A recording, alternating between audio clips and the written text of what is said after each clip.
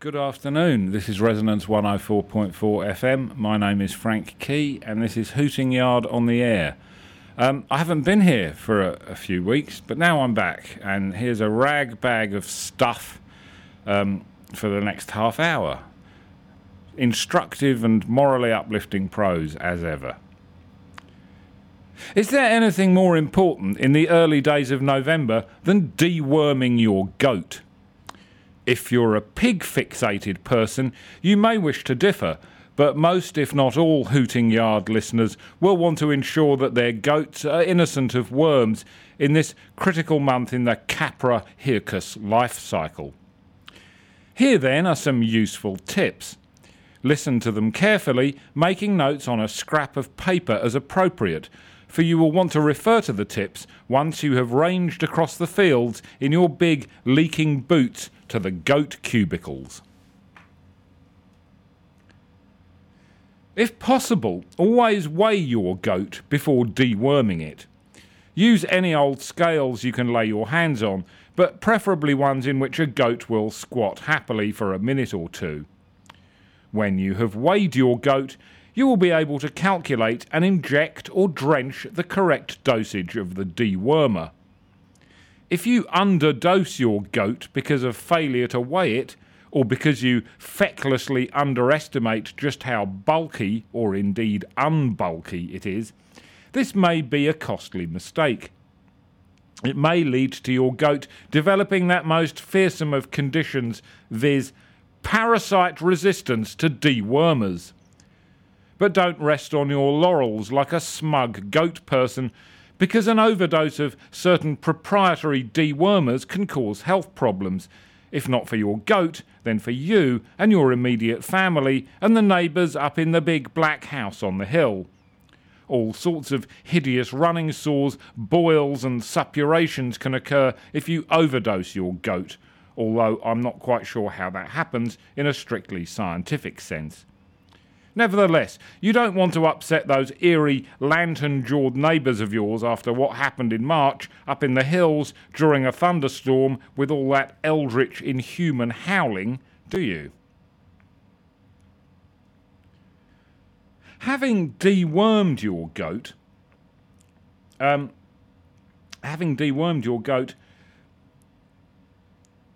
you may want to consider that you may need a basin during the operation. I've long been promising a definitive series of articles on basins, and I'm well aware that listeners are champing at the bit. Is there anything else other than a bit at which one champs?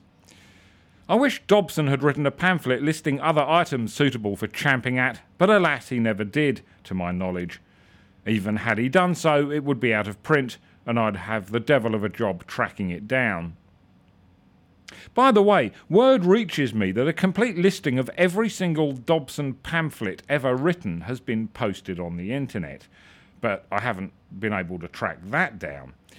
Google gives about 2.5 million pages for Dobson and nearly 20,000 for Dobson plus pamphlet, and finding time to look at that amount of information dizzies my tiny, curdled brain, I'm afraid. It would help if we knew Dobson's first name, of course, but I'm not sure that he had one. Aloysius Nestingbird once spent a whole winter trying to find out if Dobson's parents ever called him anything except Dobson. He was working from the questionable premise that everyone has a first name, and as a result his health was ruined. They took him to hospital in a wheelbarrow because he was unable to walk, and the ambulance persons were unable to get a stretcher into the hayloft where the scholar was holed up. He'd taken refuge there, covered in straw, as the neurasthenic fits brought on by overwork became more pronounced. Nestingbird's mental state was always fragile, as were his shin bones.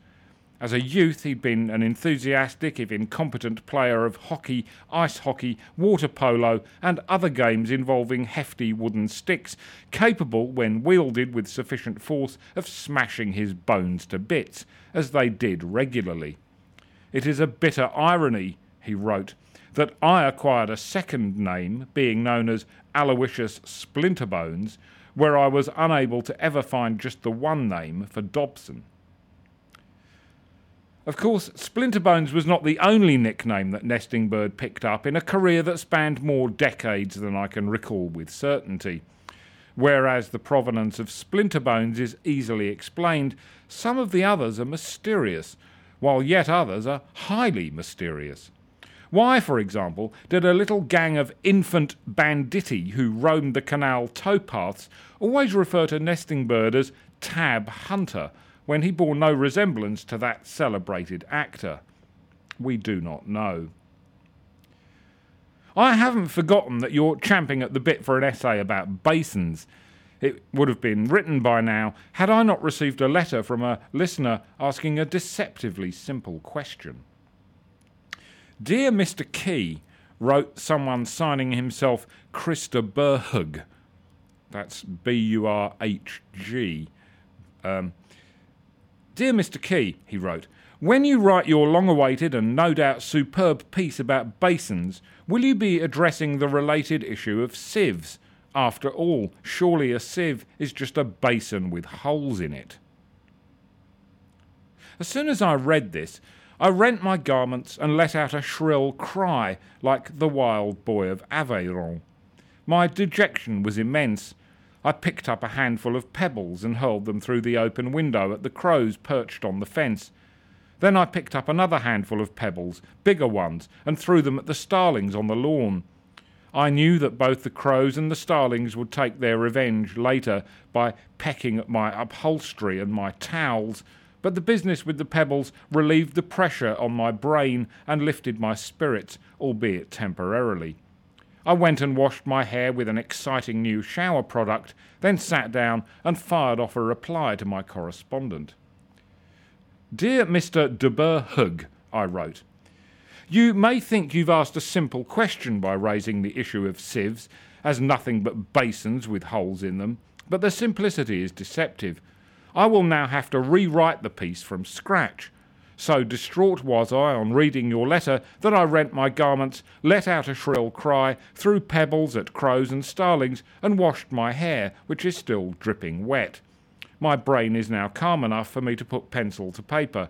I am going to tear up everything I have written about basins and begin again. I signed the letter with wild stabbing thrusts of the pencil, burst into tears, and became all floppy, like a rag doll, neglected and abandoned by the side of a hateful pond.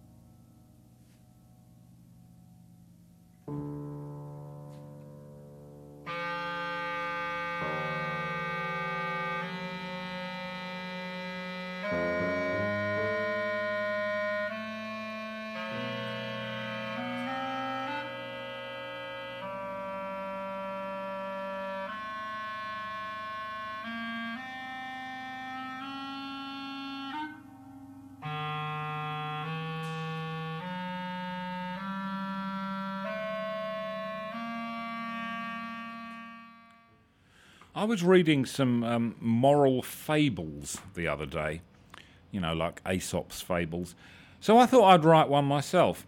This is the story of the lame dog, the caged bird, the drowned cat, the gold watch, the whiskey boy, and the insane boy. Once upon a time, there was an insane boy who could only be becalmed by listening to prog rock. On Monday, a Barclay James Harvest album was played to him.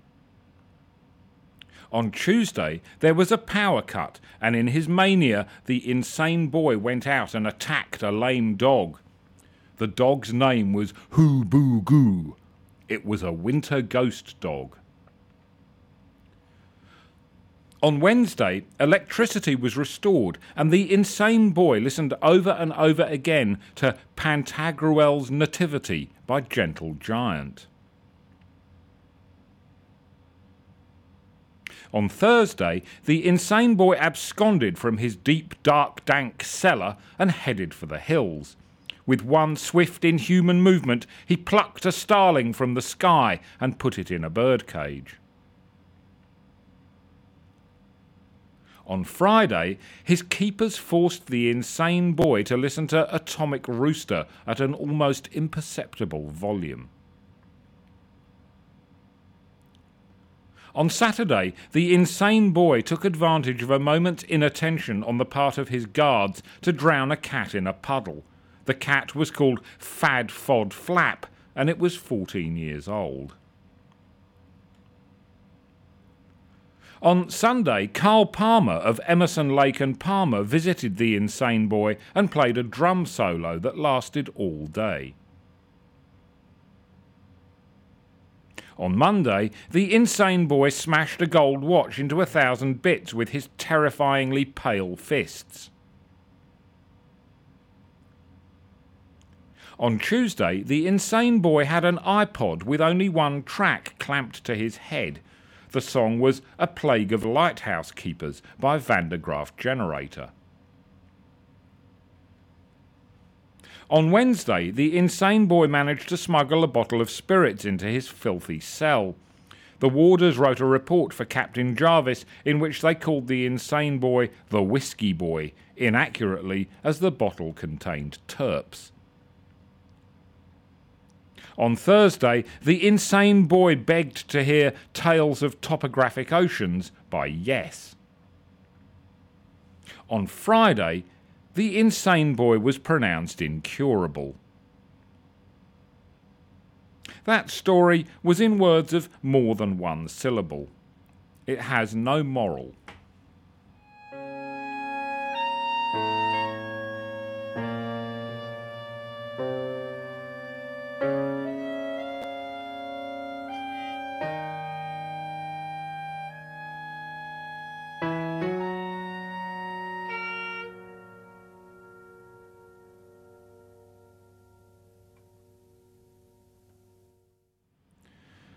And from the insane boy to the insane root.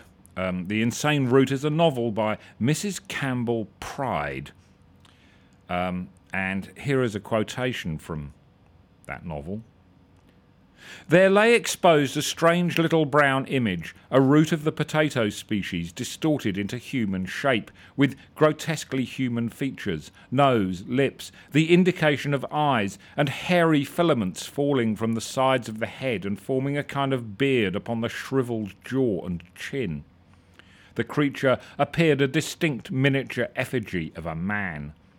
The shape of the limbs was clearly traceable, and two little brown tentacles of arms with rudimentary hands lay, one by the side and the other half over the breast. Bits of the earth from which it had been torn still clung in the indentations of the shape, and on the top of the head, mingling with the tufts of hair, were the shrivelled remains of a stalk which had been removed or had mouldered away. Marillier examined the thing with intense curiosity, at the same time revolted by its quasi-human appearance. I think that the insane root which Mrs. Campbell Pride refers to in that quotation is likely to be a mandrake. The bifurcated root of the plant resembles a human figure, or so people have thought throughout the ages. There is a legend that when the mandrake person is pulled from the ground, it shrieks in pain, and this cry is able to madden, deafen, or even kill an unprotected human being. One way of pulling a mandrake out of the ground safely is given as follows. A furrow must be dug around the root until its lower part is exposed, then a dog is tied to it, after which the person tying the dog must get away. The dog then endeavours to follow him, and so easily pulls up the root, but dies suddenly instead of his master. After this, the root can be handled without fear. Being a miniature person, the mandrake root is thus a type of homunculus. The first homunculus was made by that old rascal Paracelsus out of a bag of bones, sperm, skin fragments and animal hair. These ingredients laid in the ground surrounded by horse manure for 40 days, at which point the embryo formed. It seems likely that Paracelsus was making this up, as I tried it. I was looking forward to having a little homunculus running about the place, and was even thinking up a suitable name for it, but when I dug up the patch of manure, there was no sign of any such being. The mandrake itself features in another homunculus recipe. The root has to be picked before dawn on a Friday morning by a black dog, then washed and fed with milk, honey and blood. I was going to try this approach too, but I was unable to find a suitable dog. A particularly thrilling method of creating a homunculus was given by Dr. David Christianus of Gießen in the 18th century. He suggested taking an egg laid by a black hen, poking a tiny hole through the shell, replacing a bean-sized portion of the white with human sperm, sealing the opening with virgin parchment, and burying the egg in dung on the first day of the March lunar cycle. Do this, he confidently announced, and after 30 days a miniature humanoid would emerge, which would help and protect its creator in return for a steady diet of lavender seeds and earthworms. Well, I'm going to have a bash at this method next March, and I'll let listeners know how I get on.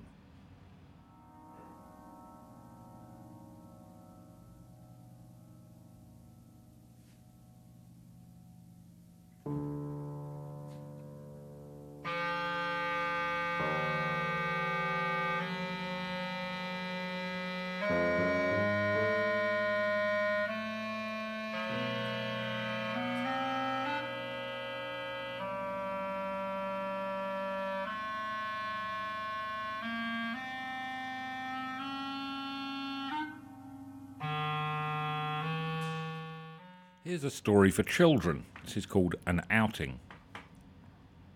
Listen, tiny ones. If you're good, I will take you on an outing.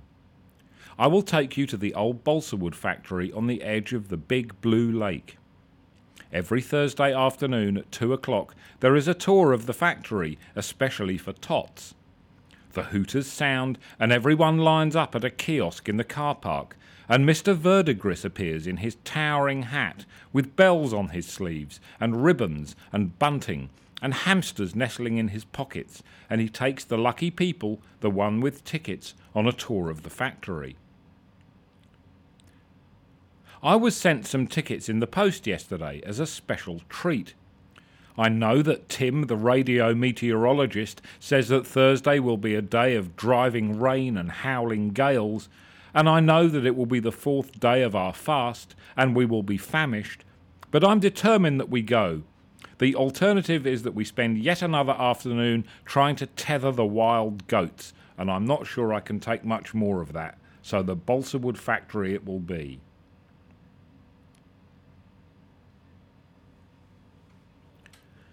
First there was the grass verge of the car park, and then a lawn, some derelict outbuildings, including a shed wherein rotted the remains of the hanged janitor, and then the factory itself, its cavernous interior lit by thousands upon thousands of gas jets, and eerily silent save for the occasional buzzing of a saw or the distant, insistent pounding of a pulper from the annex over beyond the railway tracks, a sound borne in on the wind.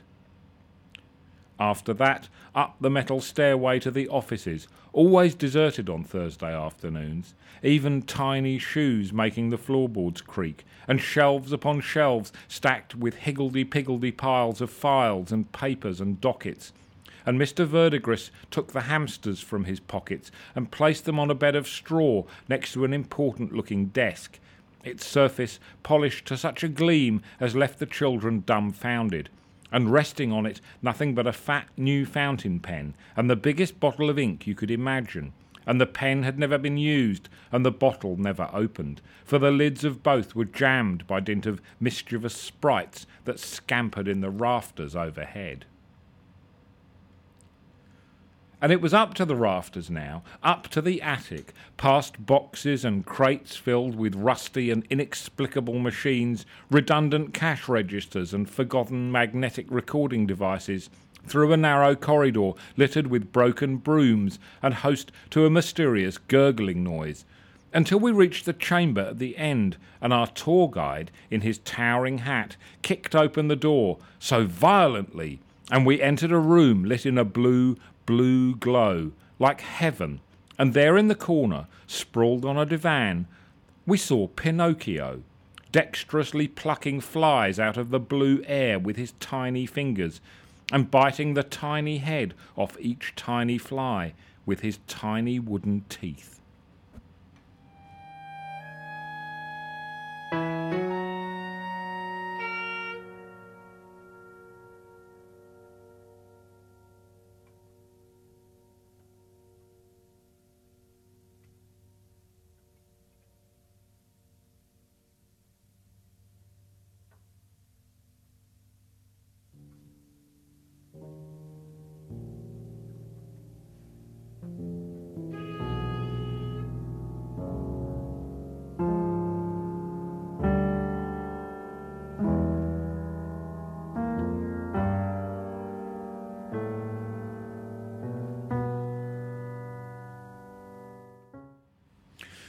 So, you want to become a Haruspex. If you're interested in becoming a Haruspex, the first thing to do is choose a sacrificial victim and slaughter it. Or, if you're squeamish, have it slaughtered for you.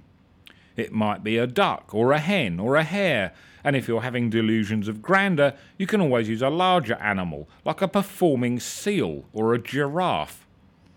Haruspices tend not to engage in human sacrifice, and it's well not to give the police any pretext to investigate your doings.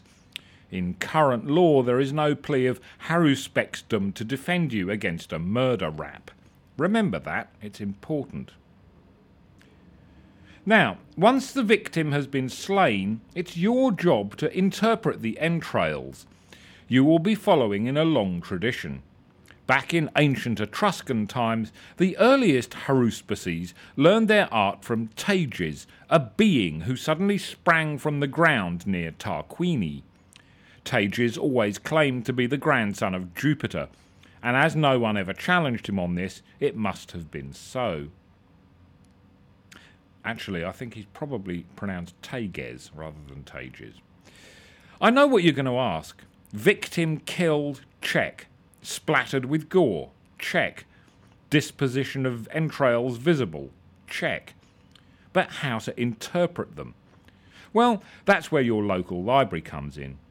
Early Haruspices, sometimes known as extispices, wrote a series of instructional manuals called Libri Haruspicini Fulgulares and Tonitruales, and copies should be available if you ask the librarian in a very quiet voice, making sure you maintain eye contact. Bear in mind that municipal librarians become rightly suspicious of blood-splattered and shifty-eyed borrowers, and if that means fixing them with a stare of unhinged madcapery, so be it. These ancient tomes are not forbidden, as far as I know, and you have every right to borrow them, unless you owe outstanding fines. I should have told you to get copies of the Haruspicina manuals before slaughtering your eel or bat or whatever creature you selected. Sorry. Anyway, by consulting the books you will be well placed to interpret from the fresh entrails the will of the gods. And that's all there is to it. If you're a vegetarian or a vegan, you can still qualify as a Haruspex by eschewing entrails and instead interpreting portenta, that is, lightning, earthquakes, and all extraordinary phenomena in nature. Unlike those snotty-nosed augurs with their professional association, Haruspices tend to be self-employed. You can drum up business by advertising in the yellow pages or placing a notice in your newsagent's or post office window. Good luck. And with a bit of luck you'll be able to join Rosemary F. of Swanage, who wrote in to say, I followed the So You Want to Become a Haruspex course, and I now employ 8 people and take 3 Etruscan holidays every year.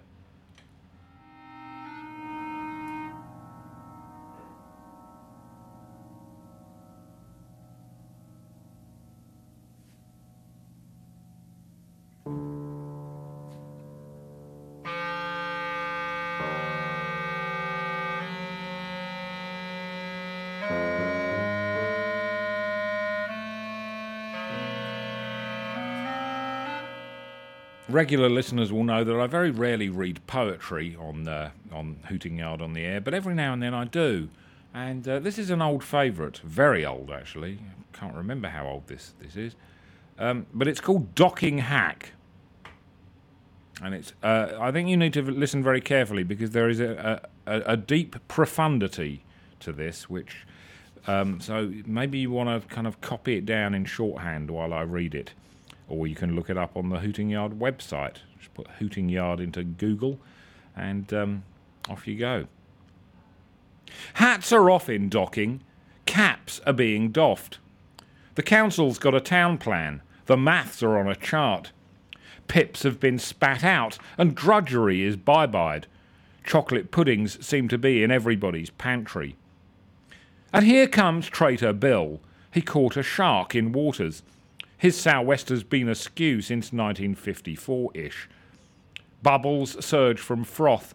The chemist shop is shut. There's pills and pills and pills that no docking man could swallow. Suffering aborted, the council in a caucus. The shaven heads of state are battering the doors down. The city gates, the turrets, the alleys, roads and mews. Docking has its ears all go for red alert decisions. Language has been no-noed, the bamboo men are wailing, the breakage rate is scheduled, the system has been broken. Crayons pink and stacked, the burnt sienna packaged, vandals clash at nightfall, but Docking has its crackers.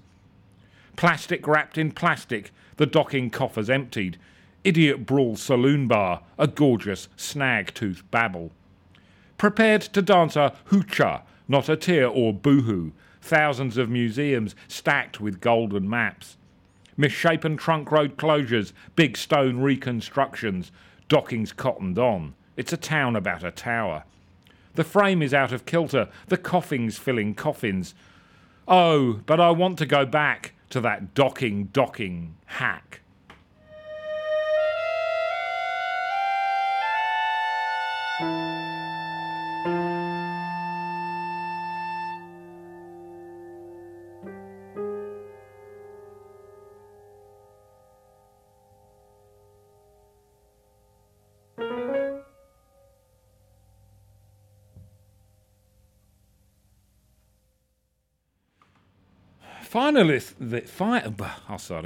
Finally this week, it's come to my attention that not a single one of the novels by Dorothy Sleat, featuring her fictional detective Rex Shroud, Orrery Sleuth, is still in print.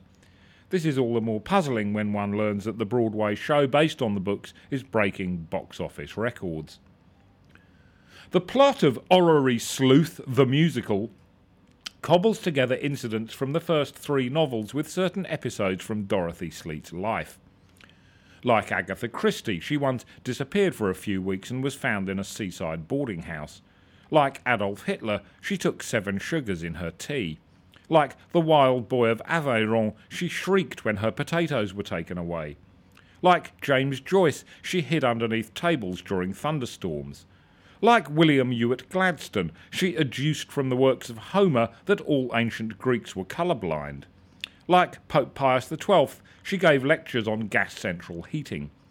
Like Hedy Lamarr, she made a decisive scientific contribution that helped to win the Second World War. And like Alfred Hitchcock, she was frightened of eggs.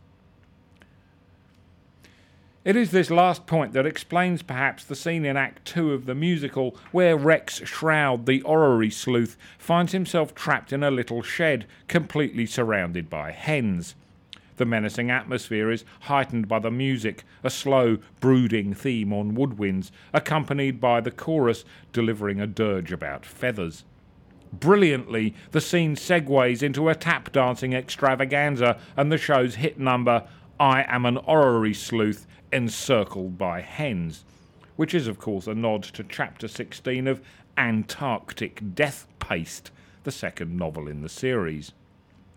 Tickets for the show are hard to get and change hands for ridiculous prices on the Orrery Sleuth Bay website. Animal rights activists should note that none of the hens which appear in the musical is a real bird. Some of them are electronic robots, some are made of plasticine, and the ones nearest the front of the stage are constructs of sponge and wire and string. And that's the end of Hooting Yard on the Air for this week. I do hope you've enjoyed it, and I'll be back with even more stuff like this next week. Bye-bye.